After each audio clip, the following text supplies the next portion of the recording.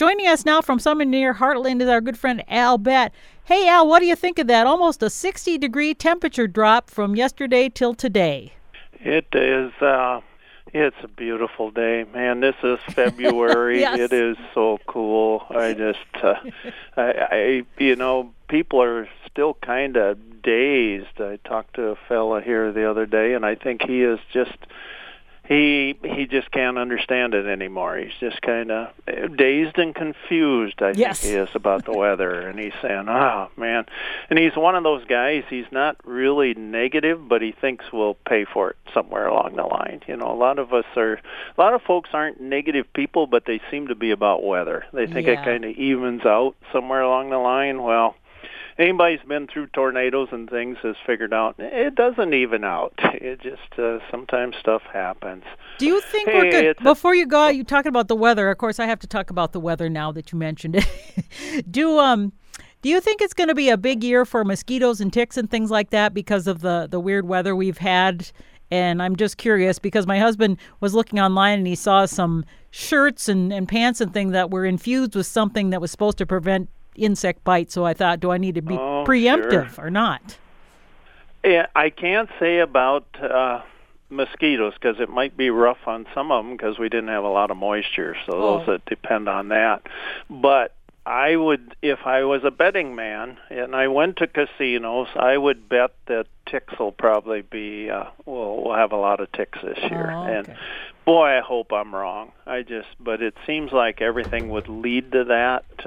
It's just their kind of weather. And mosquitoes, I don't know. You know, here in the yard, we just haven't had much mosquitoes for a few years now for whatever reason. And this might be another one of those years. I don't know. And I'm probably the only person that says this, but I kind of miss mosquitoes sometimes because it just seems like we should have them, doesn't it? It seems like it's part of the experience of living here. But I think maybe ticks we might get them. You know, we always get more than we want. If we get one tick, that's more than we want. Mm-hmm. But I think we might get a few of them this year. I got a nice a video from, Gail got it, but she showed it to me from Miss Lona about some fishing bald eagles. And I want to thank Tim, Miss Lona, their daughter Emily, and Steve Kittleson. We got together for, as we do every year, for Tim and Gail's birthdays at the Amboy Cottage Cafe, and they feed us well there, so it was fun spending a day in their company. And I also want to thank all the good folks at the venue. We had a gathering for the women's softball team from MSU. Was a Saturday night. And, of course, I had no idea where the venue was, and my wife is telling me, well, it's in the old Shopko building. Well, I had no idea where the Shopko building was. I said, I don't, nothing against Shopko, but I just never went there. But we found it, and it was a wonderful gathering. I'm seeing small feathered things flying through the air today because, boy, they're flying, and then the wind is aiding them in their journey, and the birds are gliding into this conspicuous and vibrant red veins of spring, the red osier dogwood. It's a many-stem shrub. It's a favorite nest site of goldfinches. It's also called red twig dogwood, red willow, red stem dogwood. And it has pliable stems that are used in wicker baskets and furniture. And why is dogwood called dogwood? You know, and there's all kinds of smart alecks like me saying, well, because of the bark, of course. But the possible origins, boy, they're many and varied. In the 1500s, trees were known in Europe as dagwood, like Dagwood Bumstead, if anybody remembers that, Dagwood and Blondie. Mm-hmm. And they're still in some of the comic sections. They were called that because of the small stems were used for dags, daggers, arrows, or skewers. Oh. And it might have been referred to then, instead of a dagwood tree, they might have just called it dag in Old English. And it could have originated in colonial times here because its fruit was edible but not fit for dogs. So it was dogwood. Another belief is that dogwood, there was a medicine concocted from the bark was used to treat dogs plagued with mange. And yet others say the name dogwood is a derivation of the word daggerwood, because daggerwood sticks were sharpened and used to skewer meat for cooking. So that's a long paragraph there saying I have no idea why it's called dogwood. I guess you just pick your favorite. I'm looking for turkey vultures. It's that time of year where I look up to see them. And again, bald eagles will soar with their wings held flat and steady. Vultures have a rocking flight with wings held in a V-shape, dihedral. So if they were automobiles, an eagle would be driving on a new smooth road, and the vultures would be traveling on a road filled with potholes. Minnesota's favorite marmot, I've not seen one yet. The groundhog, it doesn't appear above ground on its official day, February 2nd. Its internal clock awakens it in March. And it's also called the woodchuck and the whistle pig. So next February, let's all celebrate Woodchuck Day, Whistle Pig Day, and Groundhog Day. We can have 3 celebrations. And a newly molted male cardinal's feathers are tipped with gray. So when they come into the fall and winter, they look pretty gray. And those tips wear away slowly during the fall and early winter, and they reveal this brilliant red feathers that the cardinal is known for. And research has found that cardinals reach their peak redness by midwinter. And that explains why they're all on all our Christmas cards and everything, because people are taking pictures or painting them in midwinter for the next year when they're perched in some sort of conifer. So they do this ahead of the spring breeding season, and the brightest red males are the most attractive to the females. So there's a reason. Bonnie Rubel sent me a photo from Myrie Big Island State Park, and it's on the ground. It looks like mallard's eggs. Mallard's eggs, they vary from pale green to bluish green to pale blue to buffish green to creamy with a greenish tint, and on and on. Boy, in April is the time when they lay their eggs, so I don't know what was going on there, Bonnie. I have no idea. Gary Seth said in 1980, Gary's from California. In 1980, the BBC made a miniseries called Oppenheimer starring Sam Waterston. It's pretty good and available on Tubi for free with commercials. In the final scene of the series set in Oppenheimer's garden in the USA, there's a lot of bird song, all of it European. Prominent are the songs of blackbird and willow warbler, 2 species which are not present in the Americas. Yep, that's one of those oops. Jim Beach of Freeborn said there's at least 50 trumpeter swans on Freeborn Lake. Steve Kittleson of Madelia is seeing some American kestrels. Denny Galligan of Albert Lee says, I'm hearing singing cardinals. Here's some waterfowl. There's a lot of waterfowl out there now, folks. Ben Frickman saw greater white-fronted geese in Martin County. Wayne Feder, who lives in Faribault County, saw American widgeon, bufflehead, common goldeneye, common merganser, ring-billed gull, greater white-fronted goose, redhead, ring-necked duck, hooded merganser, and American coot. Dave Bartkey in Steele County saw greater white-fronted geese. I saw greater white-fronted geese. So a lot of folks are seeing greater white-fronted geese, also called speckled bellies. Dave also saw a gadwall, northern pintail, trumpeter swan, canvasback, redhead, and then something a little different. It's not a waterfowl, sharp-shinned hawk. Brian Smith in Brown County, again, greater white-fronted goose, redhead, ring-necked duck, lesser scaup, hooded merganser, and common merganser. Eli Fest saw a merlin in Blue Earth County. Bob Williams saw a redhead, ring-necked duck, lesser scaup, hooded merganser, and a Eurasian collared dove in Le Sueur County. And the last of the waterfowl reports, Brian Smith in Whatwan County saw greater white-fronted goose and a cackling goose. So a lot of wonderful things going on out there. So look at any body of open water, and you're liable to see something like this. Well, I've got a couple. Before you go, I've got a couple who talking about waterfowl and pictures of things on the lake. I got one from our friend Gail Christensen. She says, "Hi, Karen. Question for Al Batt. The swan couple is back on our pond," and she sent a picture of their beautiful, beautiful swans. She says they left when the pond froze along with one of the remaining cygnets, which looked fully grown but was not really white. Would the baby be old enough to be on its own at this point? Thanks, Gail. It's probably going to have to be, yeah, because Mom and Dad are going to want that territory for raising the next bat. So who knows where the baby is? Probably, they kind of come back to the same area, so it's probably hanging around here somewhere. And, yeah, they're very good being on their own now because they eat plants for the most part. So they can be out in the field also eating corn and things, Gail.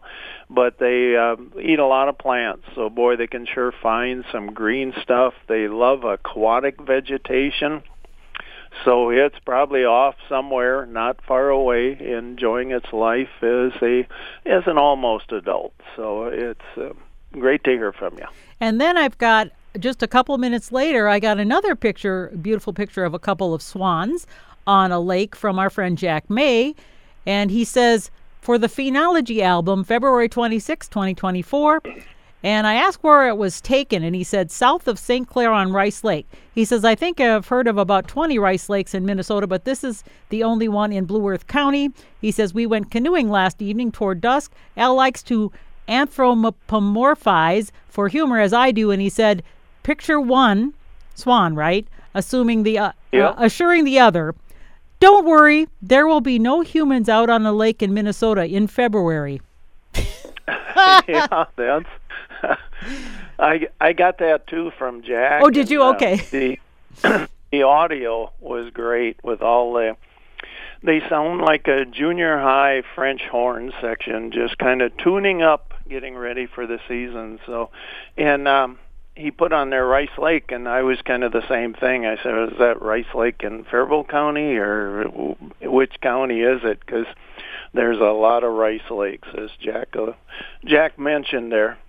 And then Miss Lona sent me some things too, and she may have sent them to you too, I think. She wrote she saw many eagles near Henderson on Saturday, and she has pictures. She says, I wonder what this multicolored bird is. Young eagle, ? And she says, definitely an eagle. She said, so I may have sent you that as well. I'm not sure. Yep, and it was a young eagle. So going through that time in their life where they're splotchy, I guess would be a polite way to putting it. So they just look like they're going through a molt at all times, even though they're not. But they have that kind of odd look, and yeah, they were happily fishing there. So their life is good right now. So they're out there, they're able to get fish, and it was great seeing that, Lona. And Jennifer and Lily, I'm sorry to keep interrupting. Yeah. I'm just going to go through them so that way you can talk freely here. Jennifer and Lily, hello, ma'am. Please ask the bird guy about bird communication. Are there regional dialects of a bird that talks of a specific species, or are they all able to talk to each other if they travel? Thank you, Jennifer and Lily. Good question. Oh, what a great question. Yeah, there are regional dialects. They found it, and they did studies on song sparrows and a number of other species where they have, maybe the ones in the northern part of the U.S. have a slightly different song than those in the southern part. But they're still, I think, able to understand one another. They probably just go, wow, that guy's song is so far off. I don't know what he's singing about, but I kind of get what he's saying, So they are able to understand, but boy, that's a great question. And there are regional dialects, so we will notice different calls. And it's neat how that happens. Is that the same as when you're down south and they call it cola? We call it pop, and elsewhere they call it soda. Or when we call it Wisconsin, they call it a water bubbler. We call it a water fountain. Do they do that too? Maybe they do. I know being down south, and they ask if I want a Coke, which can mean Dr. Pepper, Orange Crush, or anything. It can mean any kind of pop is called a Coke. And I grew up by Poptown. Bath, Minnesota is a nickname Poptown, because I asked my dad why they call it Poptown. Well, duh, they have pop there. I never even thought of that. So, but and soft drinks, and we have all different kinds of names for it. Roger Davidson sent me a New York Times article, and it said it talks about each spring and fall, dead and injured birds litter the front sidewalks and interior courtyards of a glassy crescent-shaped building of like 50 condominium units on the northwest corner of Central Park. And casualties are brightly colored travelers on migrations. They're mostly warblers, but they have woodpeckers, and their journeys end at this building. It's called Circa Central Park, and they crash into this glass that they can't see. So the number of window strikes at Circa was rated in the top 3 among buildings monitored by New York City Audubon. And residents are trying to fix the problem, joining a small but determined push to make the glass more bird-friendly. And Audubon is working with Circa on their edition of deterring window film, a stick-on pattern that makes the glass more visible. And there's a lady, Melissa Breyer. She lives in Brooklyn, and she volunteered with New York's monitoring effort. It's called Project Safe Flight, after seeing a social media post about 26 birds killed at Circa in a single morning. So she found herself patrolling New York's deadliest monitored area, the World Trade Center. And in 2021, she came upon a massacre of 300 birds strewn between the 3 buildings there. And earlier this month in Chicago, almost 1,000 birds were killed on a single day at a single building at McCormick Place. And I have been to McCormick Place. Gunnar Berg says, Al, Gunnar's from Albertley. It says, Al, we are wintering again in the lower Rio Grande Valley. Global climate change has struck with vengeance, but there have been a lot of lifeless birds. And one day we logged a fantail warbler, a crane hawk, a dusky cap flycatcher, and a roadside hawk. Oh, those are all great birds to see. The real downside here is water, or the lack thereof. This week, the Water Authority announced that there would be no water allocation for the farmers. Texas seems to be short-sighted in their embrace of freedom. They are running out of water at the same time as they are bulldozing, developing home building as fast as possible. Kathy Paulson of Geneva said, Al, thank you again. Lots of interesting information. I'm embarrassed to say that I didn't know about a lot what you reported. Well, that's what I depend on, Kathy. I agree. I hope that people will take some time to start enjoying the things that they see out their windows, both at home as well as when they're driving here and there. Glenda Batt, who, the poor woman happens to be my sister-in-law, asked if they get deer coming into their feeders regularly, and asked if deer change colors during the year. Yeah, they do. A deer's coat provides thermal regulation and camouflage, both those things. Summer coats are thin and reddish. It allows the deer to better cope with heat stress. And in the fall, deer begin a process of molting triggered by hormonal changes that reflect the changing seasons. So that reddish summer coat turns a faded gray or brown color as the new winter coat grows. Coat color, regardless of the season, tends to be darker in forested areas and lighter in agriculture areas where deer they're just exposed to more direct sunlight out there, so they're going to be lighter. But it's neat to see that change, and it becomes pretty noticeable after a while. It's fun to see those, and they are feeding the deer well there. Heard from Michael Bonner, a good guy. He said there's a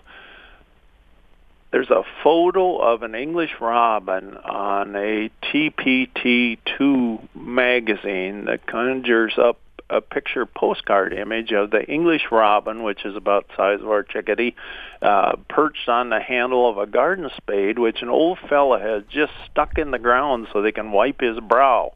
Of course, the robin is just using the handle to get a good view of the earthworms the gardener may have disturbed. This has happened to me last winter when I went to fill the feeders. The chickadees and the downy woodpeckers both landed on my outstretched hand and took seeds. Oh, what a cool thing that is. No name on this one, but it says, what bird sounds as if it's calling Ricky, Ricky? I'm going to guess this is from somebody named Ricky, maybe, and they keep going, what? What do you want? You're all going to probably hear a different one. Cardinals sound like they're singing cheer, cheer, cheer, and then birdie, birdie, birdie. So Birdie and Ricky, they aren't that dissimilar. But other possibilities, depending on where you're from, tufted titmouse, black-capped chickadee, Carolina wren, ruby-crowned kinglet. Ruby-crowned kinglet's banding abbreviation is RCKI, which has earned it the nickname Little Ricky. But I would say this time of year, with everything that's going on right now, I'm going to say that's a cardinal calling Ricky, Ricky, Ricky. And I'm prepared to be wrong. So let me know if you learn more about that. This is a time of year where I should remind everybody, if they'd love to go out and see the sandhill cranes, Kearney, Nebraska, and the Platte River. It's a natural wonder when over 500 to 600,000 sandhill cranes stage along the Platte River. I heard 2 days ago, I think, that they had just short of 40,000 cranes there already. And the numbers typically peak the third week of March, so they'll grow considerably from that.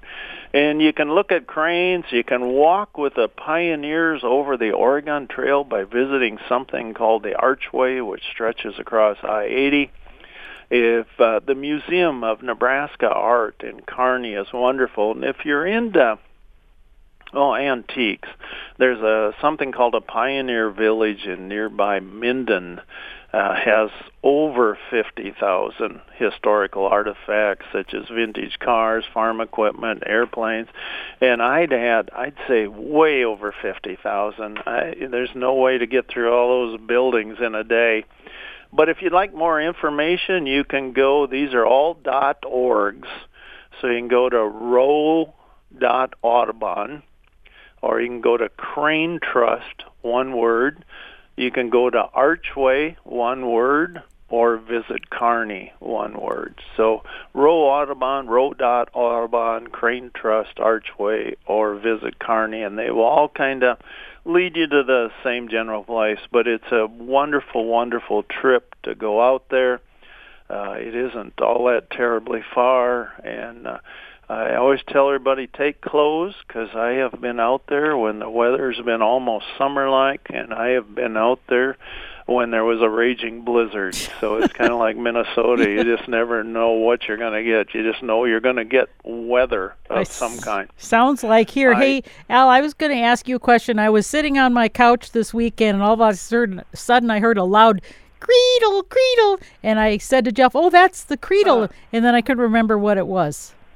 It's the blue jay. Okay. It sounded like it was panicking or something. It was just very loud. So they just, blue jays have they're like me. They have a need to talk. They just, if it's quiet, they got to make some noise so everybody knows they're there. I sometimes think blue jays, we all have that friend who walks into a room and has to make some sort of entrance just so we all know they're there. And they're good people. It's just the way they are. That's the way I think a blue jay is. And that queedle, queedle call, to me, sounds, we used to have a pump out in the yard when I was a little boy, and for water. And there was a bucket of water there because you had to prime the pump, so you poured a little water in there, and then you pumped, and then this wonderfully cold and delicious water came out. And it made that queedle, queedle, queedle sound as we pumped it. So I think maybe it copied from the blue jays.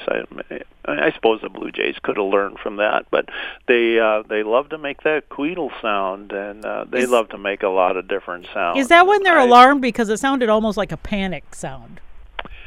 I don't think that's necessarily the case, and I suppose it could be, but usually when they're alarmed, they make that J call, and sometimes they do that. That's a bit of mischievous involved in there because they'll make that sound to scare other birds away, so they can come into the feeder. The queedle. It's kind of, it's almost musical in a way. I enjoy hearing it. With blue jays, a lot of the calls they make have some aggressiveness in there. And I think maybe the queedle does alert others to possible danger, just as the jay does, just as you suggested, Karen. But I see sometimes they're just out there all by themselves. Maybe they're practicing the queedle warning call, because I saw one here yesterday, and it's out there all by itself going queedle. Maybe it was just scared and telling the other ones, I'm all alone here, send help. I don't know, but they certainly could use it for a warning call. But yeah, I love hearing blue jays. I'm seeing starlings here feeding on the feeder, and they're attacking the suet with like a shark-like feeding frenzy. Just think, this bird was introduced in the U.S., and it wasn't in southeastern Minnesota till 1929. I don't know if they had anything to do with all the financial problems about that time, but within a decade, they were distributed statewide. They've done all right. Hey, Al, before you go, though, yeah. I got one more text from our friend John, Almost Comedy by John. Okay, here we go. He said he was by the Raisins and Prunes, not a reference to old people, in Walmart, and a lady was there. She told me she was looking for dates. I told her I was single and asked if she wanted my phone number. She gave me a confused, disgusted look and walked away. Guess I wasn't the type of date she was looking for. Oh, John. Well, don't give up, John. Keep trying. We're all behind you there. So she'll probably come to her senses, and just realize. You mentioned one thing before we went on the air, and I want to touch on it. It's in the Mankato Free Press today, but I don't get it till like 11 o'clock, but it's about what happened to Minnesota's deformed frogs. Yeah. And I got involved in a little bit in Henderson, and what was that, in it says 1990-something, 1995. It's 95. Yeah. And they were 7th graders. And I remember, I think her name was Nancy Reinitz. I hope I have her name right. Or Cindy Reinitz. Cindy, I apologize to Cindy. And she took her students to the Nye Nature Center, and they found these frogs. And, you could say it was gross. They had too many legs. They were missing legs. And it was just... And I don't know what that article says, but boy, they blamed on farm runoff, parasites, pesticides. They are a canary in the coal mine, which I certainly believe is true. Vanishing wetlands, and they went on, but I don't know that they ever came out with one thing that they said, this is definitely what's going on. Well, the article says deformed frogs are still found today, but not to the level they were in the late 1990s. Starting sometime in the early 2000s, people around the state and country stopped finding as many concentrations of the malformed creatures. And it says they are found in 42 states, Canada, Japan, Denmark, Italy, Russia. So it's not just us. And I haven't read the entire article, but maybe we could chat about it next time. Yeah, and thanks again to Cindy Reinitz and her students at the Minnesota New Country School for getting out to Nye Nature Center, which is a wonderful place. Hey, thanks everybody for sitting on the front porch with us. The weather is so nice for this time of year. I feel as if we're stealing it from somewhere else. We have somebody else's weather, and we should... we should send them some turkeys. Yeah, send them some wild turkeys and say, here, thanks for the weather. But I stopped at a convenience store because, it was convenient. I headed to the convenience section offering convenience food. But then bread or wrap. It sounds like money or clothing, but I grew up eating with Wonder Bread. Mm-hmm. Because of that, sometimes it's difficult for me to wrap my head around a wrap. I'm working on it. When I was eating Wonder Bread, it took a brave or foolish man to eat gas station food. It just wasn't something you went in there and said, boy, give me a sandwich. But that's changed. Should I get a sandwich or a wrap? I was just trying to keep it all together. Is a hot dog a sandwich, somebody asked? Well, of course it is. Merriam-Webster came down decisively on the side that a hot dog is a sandwich because its definition of a sandwich is 2 or more slices of bread or split roll having filling in between. That's a hot dog. Joey Chestnut ate 76 hot dogs in 10 minutes. And he's no one-trick pony. He devoured 121 Twinkies in 6 minutes. Oof. The bread-enclosed convenience food known as a sandwich is attributed to John Montague, the 4th Earl of Sandwich, and the wrap is attributed to John Montague, the 4th Earl of Wrap. I purchased a wrap. I drove to a nearby park. I sat at a picnic table and ate a wrap on a sunny February day as I watched the squirrels scamper and frolic. It was a good day. Remember, folks, Heartland is well worth driving past. Do something wild today. Get out there and look at a bird. Karen, I enjoyed your company more than I can say. Thanks, everybody, for listening. Hey, one more question. If a bird sounds like it's saying Ricky, it's probably Lucy. Oh, gosh. John, our friend John. One last one from John. I love Lucy. All right. It's always great to have you on. We'll talk to you next week, okay? Thanks, Karen. Thanks. Yep. Bye-bye.